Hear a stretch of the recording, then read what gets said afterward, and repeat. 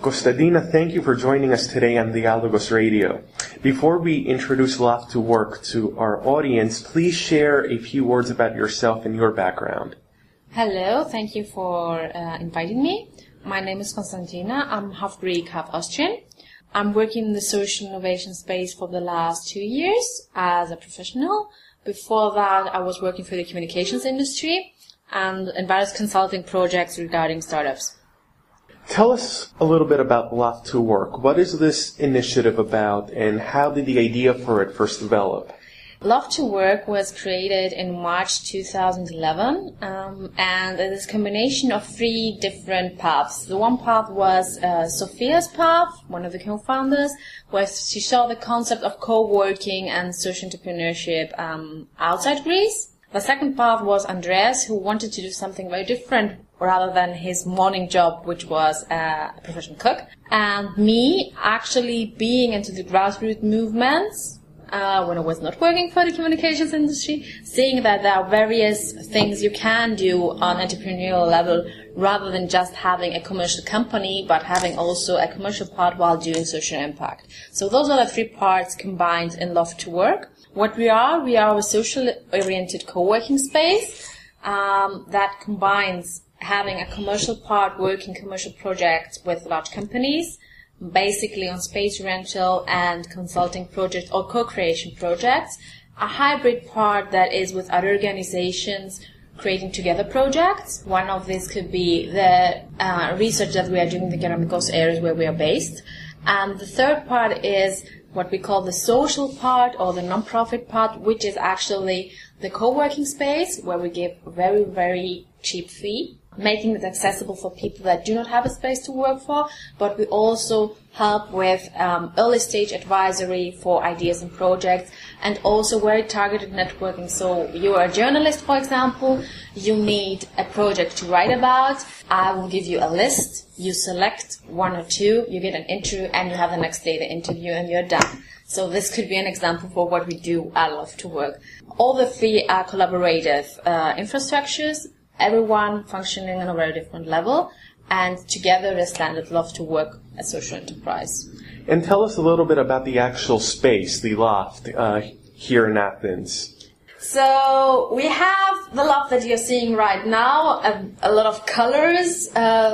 It remembers you more about a playground rather than being an office.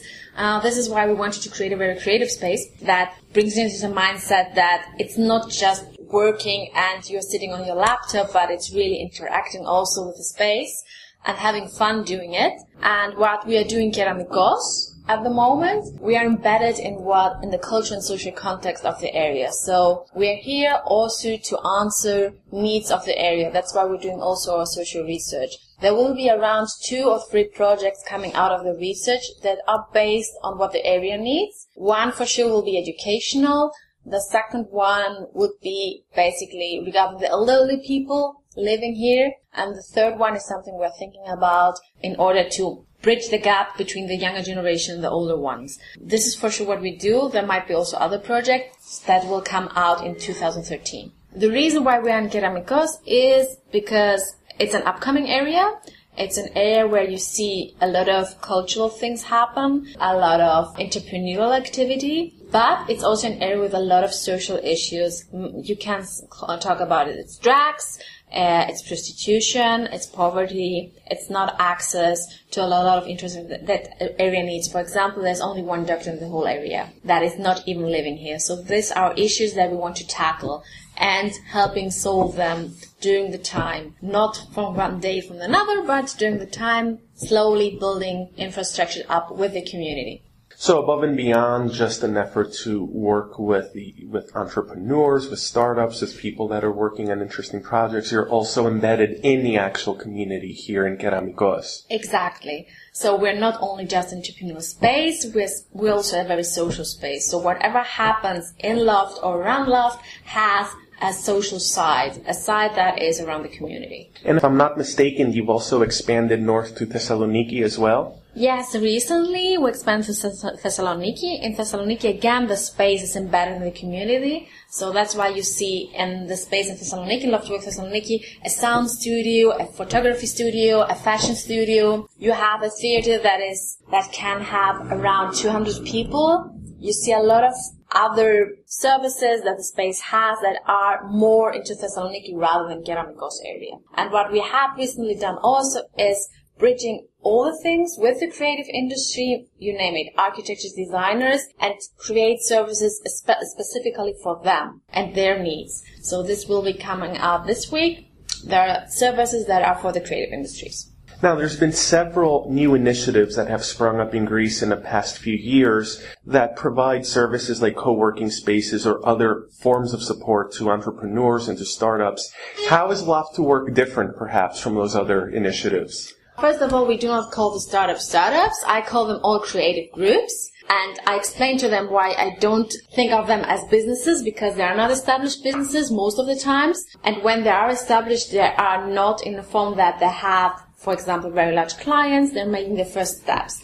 So what we do is we support them as an upcoming group and not an already running business, because an already running business has other operations. We are socially oriented, which means we combat unemployment. We're not a commercial co-working space, we're a social one, which means that we provide also human resources, we provide resources, access to education that they might need, but they're not charged for it. What they're charged for is just the coffee for 1 year, and they get far more rather than coffee. They get everything they really need as an upcoming business in order to be established. And our goal is, if they're established, of course they should leave, not staying here. The space is not created to make them stay forever. But what we see is, from the project that I get out of Love to Work, is they're coming back in order to contribute back to the community. So it's not a space where you're just being used as an entrepreneur. Whether you go the entrepreneurial path or not, you can come here and find a way in order to create, in order to learn, but it doesn't matter if you have any commercial purpose. So it's more a community space rather than just entrepreneurial space. That's what it makes it really, really different to other spaces. What are some types of businesses or entrepreneurial efforts or projects that you have worked with thus far and helped support? We host Hackademy, which is an educational program done by journalists for journalists in order to combat also journalist unemployment. It's already launched and will be hosted here. We host all the groups that are teams from Startup Life Athens, Women on Top, Includability. We hosted sessions with the British Council, the Think Social Act Business Series, that is hosted specifically there. It's a project itself. We hosted various magazines that are produced here. Some creative efforts like the Biennale Athens came here, Idea Topos, Imagine the City came here. They're not hosted fully here, but they are actually not, let's say, recent visitors of the space, and they might work on some project their own here. Then we have, for example, People and Ideas is an initiative that is using the space quite often. It's again an educational project. Metavalon was here for a couple of times. Startup Life Athens used the space in 2012 fully to organize the volunteers meeting. ISAC is using the space. So it's various organizations that are using the space on a constant level or on a more loose level. How do you believe initiatives like yours, like Love to Work, can serve as a response to the economic crisis in the country and also, more specifically, the brain drain, the amount of young people that are leaving the country? How do you feel that initiatives like yours can perhaps turn that situation around?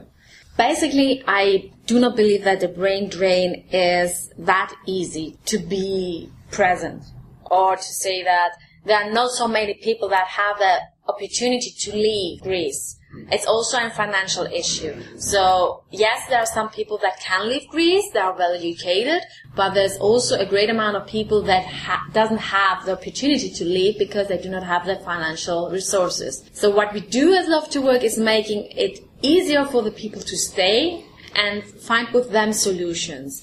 I would not say that we actually combat the financial crisis, but sure, what we do is seeing the crisis as from a social aspect and a cultural aspect. So what we are accused as Greek is that we are not collaborating with each other. I think it's a wrong stereotype. People collaborate quite a lot, but they collaborate on the ground from scratch without any resources. So we just turn the crisis around and see the crisis as an opportunity and not a status quo. And maybe this is the difference from other things that are happening in the city. We do not refer to the crisis all the time. We refer to countries in crisis in our mission statement, but we do not think that it's only Greece. It's a European phenomenon, and Greece could be the showcase and the case that Europe could follow if we overcome the crisis. So what Love to Work is doing is helping the community, whether it's its own community or the larger Greek community, to find actually solutions and mechanisms in tools, if you want to call them as such, to restrict the crisis and see it from a very different angle rather than seeing it's a crisis and we have a problem. What have been the biggest challenges that you feel that your initiative has faced thus far in its existence? I think the greatest challenge was to establish Love to Work. Love to Work is established in the UK. It's operating fully in Greece. So the current law on social enterprises in Greece doesn't facilitate, let's say, startups like ours. We have 3 directors, so we have 3 co-founders. It's not possible by Greek law to have something like this functioning. Also, the combination of services and what we provide, the hybrid part, is not yet embedded in the Greek law. So what we wish would be a Greek law that is facilitating initiatives like ours, that we are a social enterprise and not just another non-profit. We are self-funded.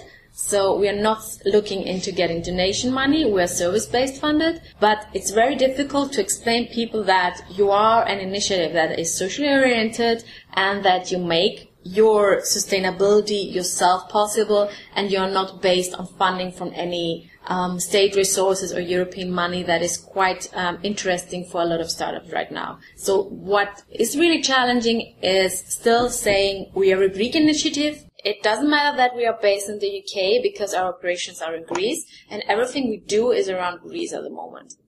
And finally, where can our listeners find out more about Love to Work? You go to www.lovedtowork.gr and you can see our website, you can see our space, you can find us also on Facebook and Twitter. And the 2 is a number 2. Yeah, the 2 is a number 2. So loft2work.gr. Exactly. Okay, well, Kostadina, thank you very much for joining us today. Thank you.